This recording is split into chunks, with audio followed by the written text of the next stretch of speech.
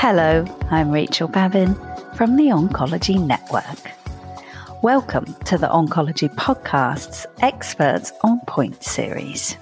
How can we distinguish between fear of cancer recurrence and generalized anxiety? How can we measure fear of recurrence, and how can we best screen for it? What screening tools are available which can realistically be incorporated into everyday practice? Join me in conversation with Dr. Ben Smith to discuss his recently published paper on a single-item fear of cancer recurrence screening measure. Ben is a Senior Research Fellow and Cancer Institute New South Wales Career Development Fellow. He has a particular interest in fear of cancer recurrence, digital health interventions, and underserved populations impacted by cancer, such as culturally and linguistically diverse and First Nations communities. And just a reminder that to access all of our free podcasts, including our popular series on diagnostics called Beyond the Slide, registered healthcare professionals are invited to join the Oncology Network. Head over to oncologynetwork.com.au to find out more. It's free and registration only takes a moment. This is Rachel Babin, and this is the Oncology Podcast. Hi, Ben. Welcome to the Oncology Podcast's Experts on Point series. Yeah, Rachel, thanks for having me. Absolute pleasure. So I'd like to start with a personal question, if I may, just to help the listeners to connect with you. Why did you choose a career in psycho-oncology research? Well, initially I was interested in just the way that people think and behave in relation to their health, coming from a psychology background, and it's kind of by chance that I ended up focusing on oncology. I was fortunate to be supervised by Professor Phyllis Buto and Ilona Yuraskova at Sydney Uni, who I guess two of the big names in psycho-oncology during my honours year. And they got me really interested in that topic. And I guess what's kept me in the field is not so much, I guess, the kind of experimental work that I was doing back then, looking at how different types of information impacted on our decision making, but more so now, I guess, doing more applied kind of research that I hope can actually, I guess, make a difference to the psychosocial well-being of people living with and beyond cancer. Yes, and the group of people living with and beyond cancer these days is a bigger group all the time. So we'll move on to what we're here to discuss today. So you've got a paper out recently on a fear of cancer recurrence screening measure. So for the broader audience, perhaps you could start by setting the scene for us. What is fear of cancer recurrence? As you said, Rachel, there are more and more people now living with and beyond cancer, sometimes referred to as cancer survivors. And fear of recurrence is incredibly common fear, worry, or concern that cancer could come back or progress. We know that it affects almost all cancer survivors to some degree. And to a certain extent, it's quite a normal or natural reaction to having to go through being diagnosed and treated for a life-threatening disease. But for some survivors, it reaches a point where it can really cause a lot of distress and interfere with their everyday lives, and not only their quality of life, but that of the people around them as well. So what are the kind of impacts cancer survivors with fear of recurrence would typically experience? So it's commonly associated with anxiety and depression, so mental health impacts for the cancer survivors themselves. It's also associated with poorer quality of life in general.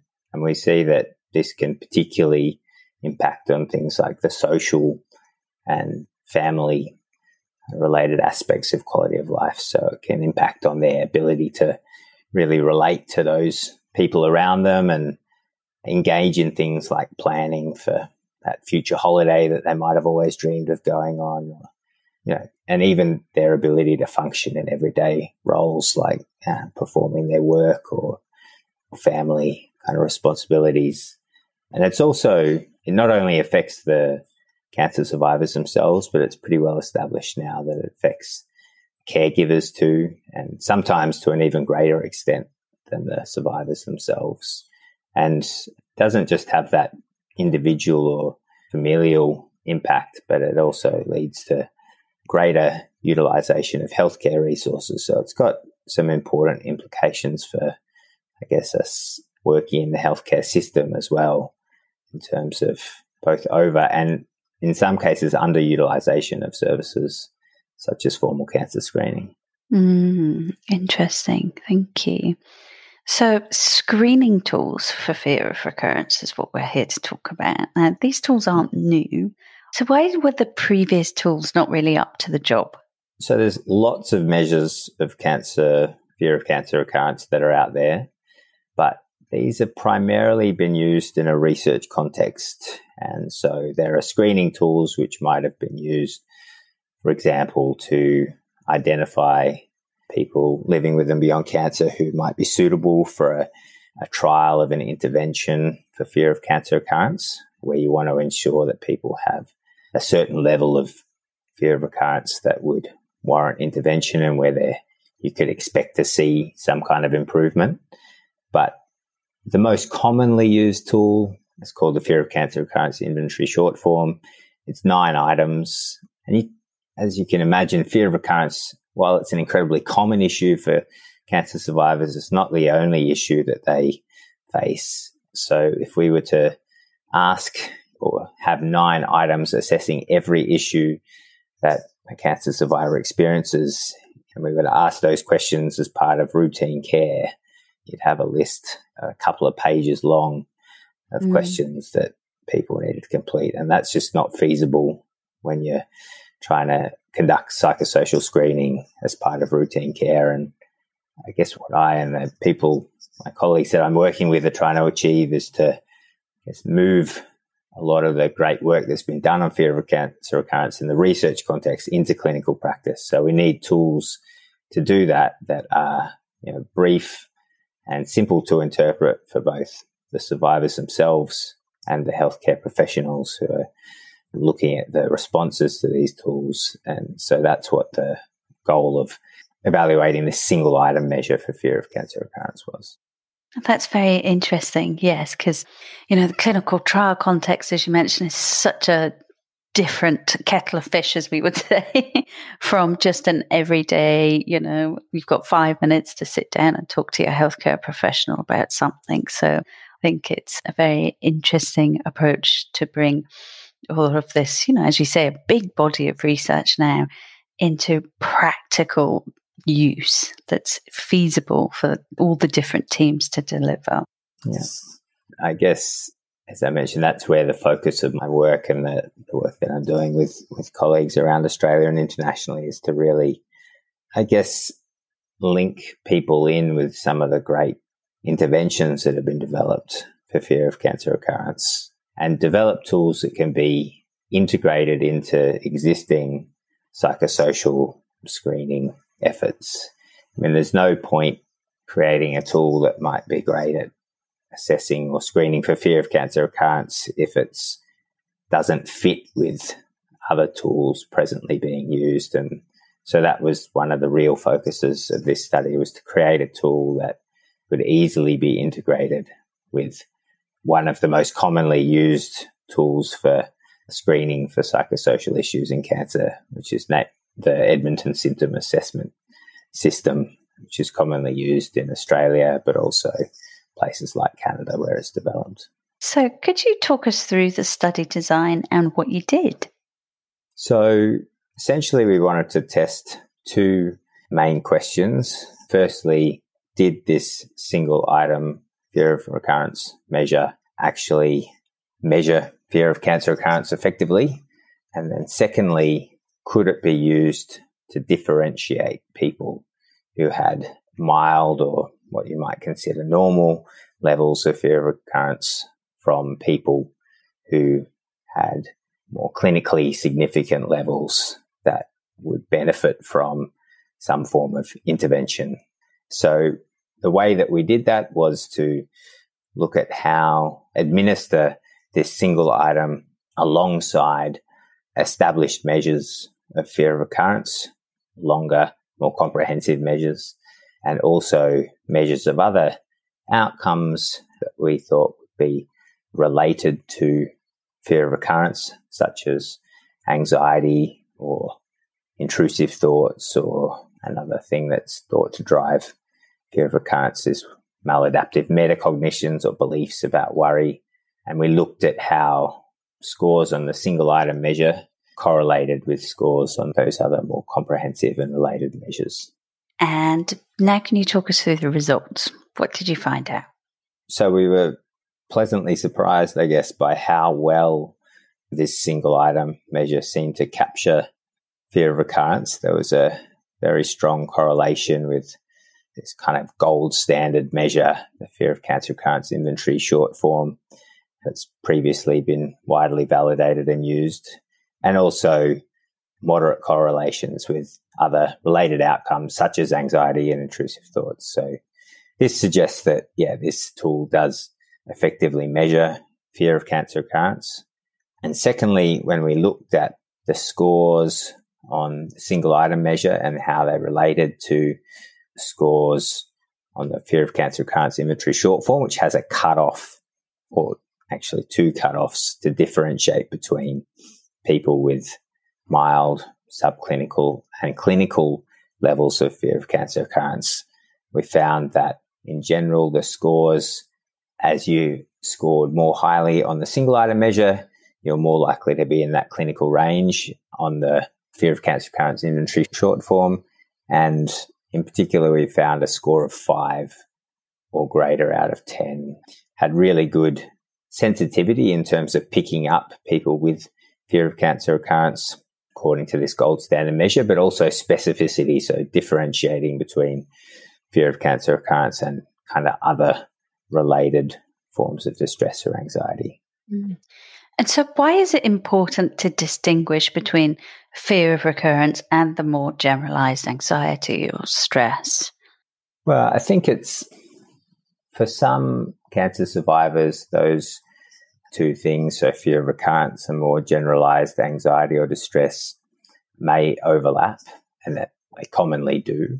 There's also a group of survivors for whom their anxiety is very much focused on the possibility that the cancer could come back or get worse, and they wouldn't necessarily be picked up by these more general measures of anxiety or distress. So I guess the outcomes are the same in that we'd like to, offer support to both of those people that fit into either of those groups.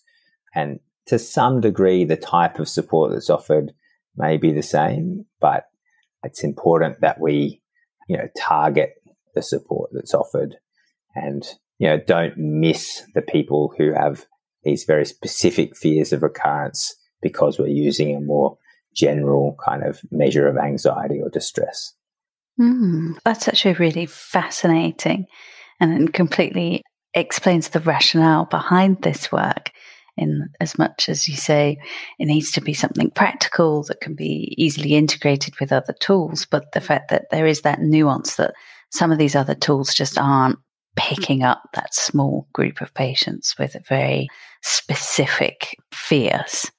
Yeah, and I think the drivers for those fears could be quite different to someone with more generalized anxiety, with the main difference being, as I alluded to earlier, that having these fears is actually quite a rational thing for many people with a history of cancer, whereas the kind of thoughts or worries that someone with more generalized anxiety might have may be less rational and more amenable to kind of more traditional forms of cognitive behavioral therapy, where you're challenging irrational thoughts and trying to change those thoughts. Whereas a lot of the approaches to managing fear of recurrence that have been found to be most effective don't try and change the contents of the thoughts, or they're not trying to eliminate those thoughts by telling people that they're not rational or replacing them with a more rational thought. They're actually trying to change the way that people engage with those thoughts. So kind of focus on these worry processes. So learning to live better with those thoughts rather than trying to eliminate them. So different approaches to treating it as well. And in your experience, does fear of recurrence occur across all cancer types, or are there any particular tumour types which elicit more fear? Interestingly, despite what you might expect in terms of people with more advanced cancer or with diagnosed with poorer prognosis cancers and who might receive more treatment, you'd think that those groups may have higher levels of fear of recurrence. And that is true to an extent, but there's actually a very limited relationship between some of those clinical variables and fear of recurrence, which is really, I guess, highlights the importance of screening, because it's not easy for clinicians to pick out people who are likely to have fear of recurrence based on the type of cancer they've had or what kind of treatment they've received. And I guess that's why the most common correlates of fear of recurrence, younger age and female gender. So that gives you, I guess, something to go by if you're trying to identify people in clinical practice. But there's really the strongest predictors of fear of recurrence are more psychological kind of processes like these intrusive thoughts that I mentioned, or the maladaptive beliefs about worries, which aren't easily perceived in clinical practice. So that's why these screening tools are so important, because it's just not something that's easy to pick up in clinical practice otherwise.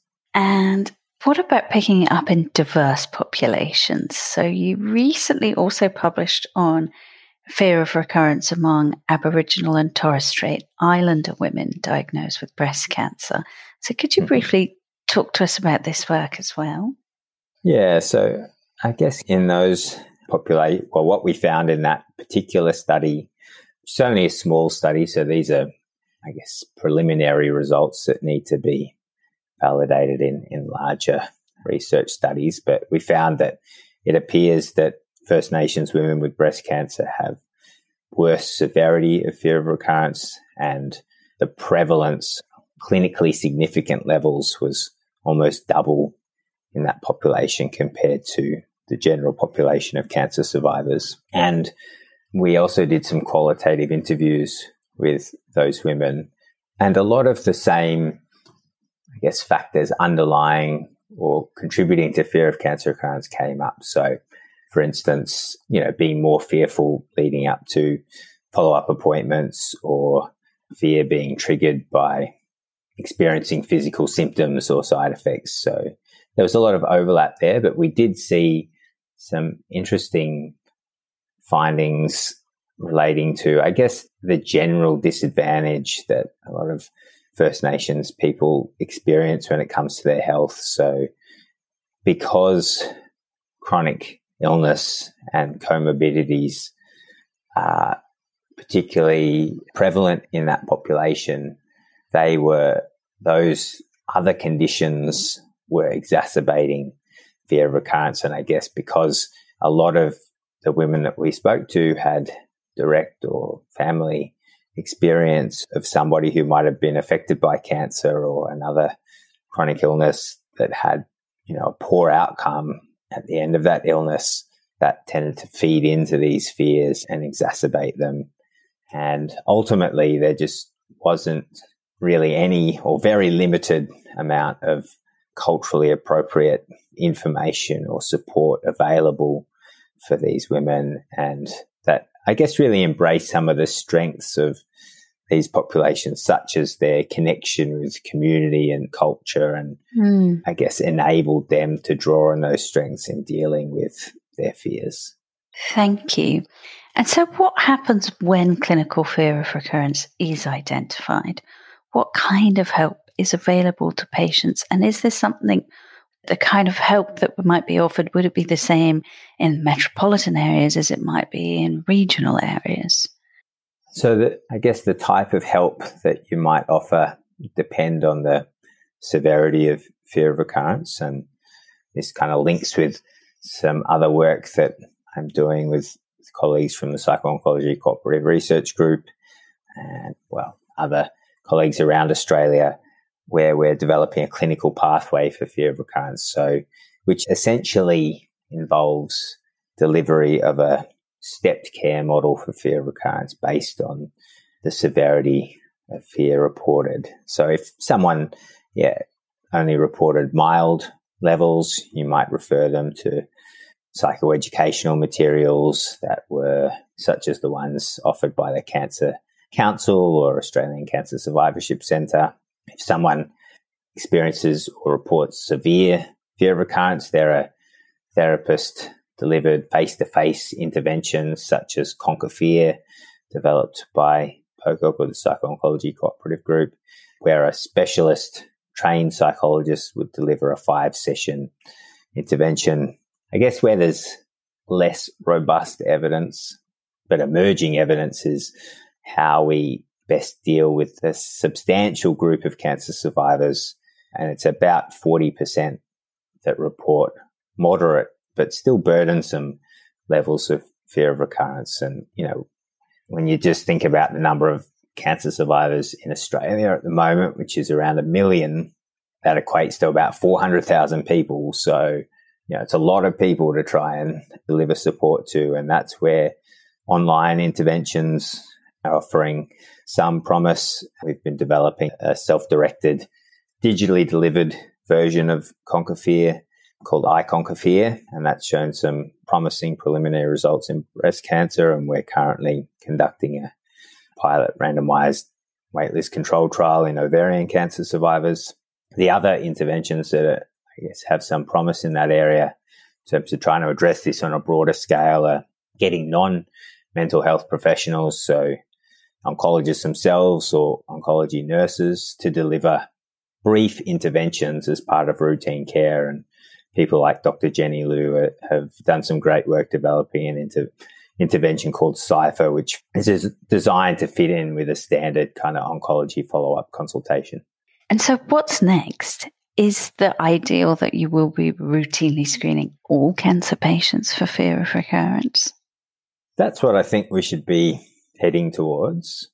I guess there's probably some concern from certain people that unless we have something to offer people once we identify that they have fear of recurrence, then perhaps screening isn't warranted. And I can understand that argument to a degree, but I think the alternative for me is essentially ignoring the fact that there are a lot of people out there with fear of recurrence, and just because we're not measuring it doesn't mean it's not there. And as I said, we're working towards figuring out exactly what we should do for people reporting different levels of fear of recurrence. But even if we don't have that entirely sorted out just yet, I think it's important that we at least try and document this in clinical practice, perhaps as a way to increase the degree of recognition amongst healthcare professionals and administrators that this is an issue that really needs to be addressed as part of routine survivorship care, and I guess take steps to put those processes in place to manage fear of recurrence more effectively. Excellent, thank you. Now, you did mention that UNSW are currently seeking expert consensus on the proposed clinical pathway for fear of recurrence. Now, I'm sure this is something that a lot of our listeners might be able to help you with. So if you wanted to share some more details about this is a good time. Yeah, so essentially what we've come up with is a proposed pathway for screening, assessment and triage, and then intervention for fear of cancer recurrence that is matched to a person's level of fear. And that's based on a review of the best evidence to date, and I guess the expertise of this multidisciplinary steering group that are guiding this project. But what we really need now is input from healthcare professionals and researchers with either experience in managing fear of recurrence or expertise in addressing that from undertaking research on the topic, to ensure that we can make that clinical pathway as feasible to deliver in practice as possible, and also as helpful to patients as possible. So, yeah, very much looking for as much feedback as we get from across various disciplines. So medical, psychology, allied health, general practice, palliative care. We want a diverse set of feedback, and hopefully you can put the link to the survey in the show notes. It's just basically people rating their level of agreement with all the different proposed components of the pathway. We can include a link, and we can include the flyer that you have for that as well. So I should just mention before we wrap up, listeners, that I will be coming back on the show in a couple of weeks' time to talk about another research project on patient decision-making in localized prostate cancer. So you'll be hearing from him again soon. We will share details of this on our usual social media channels and on our websites, which includes oncologynews.com.au, which is in the public domain. Just a little shout out for any listeners who aren't healthcare professionals. So thank you very much for your time today, Ben. I really enjoyed our discussion. Thanks, Rachel. And we'll look forward to chatting again soon. Indeed. You've been listening to the Oncology Podcast's Experts on Point series, brought to you by the Oncology Network. To hear more podcast episodes, head over to our oncology portal at www.oncologynetwork.com.au. Registration is free for healthcare professionals and will give you access to exclusive content, such as our fantastic diagnostic series, Beyond the Slide. If you've enjoyed today's episode, please share it with your colleagues. And just a quick sneak preview, in our next episode of Experts on Point, I chat to Ashley Hopkins and Ganeshan Kichendasi about ChatGPT and its potential to revolutionize the way patients search for cancer information. This is Rachel Babin, and this is the Oncology Podcast.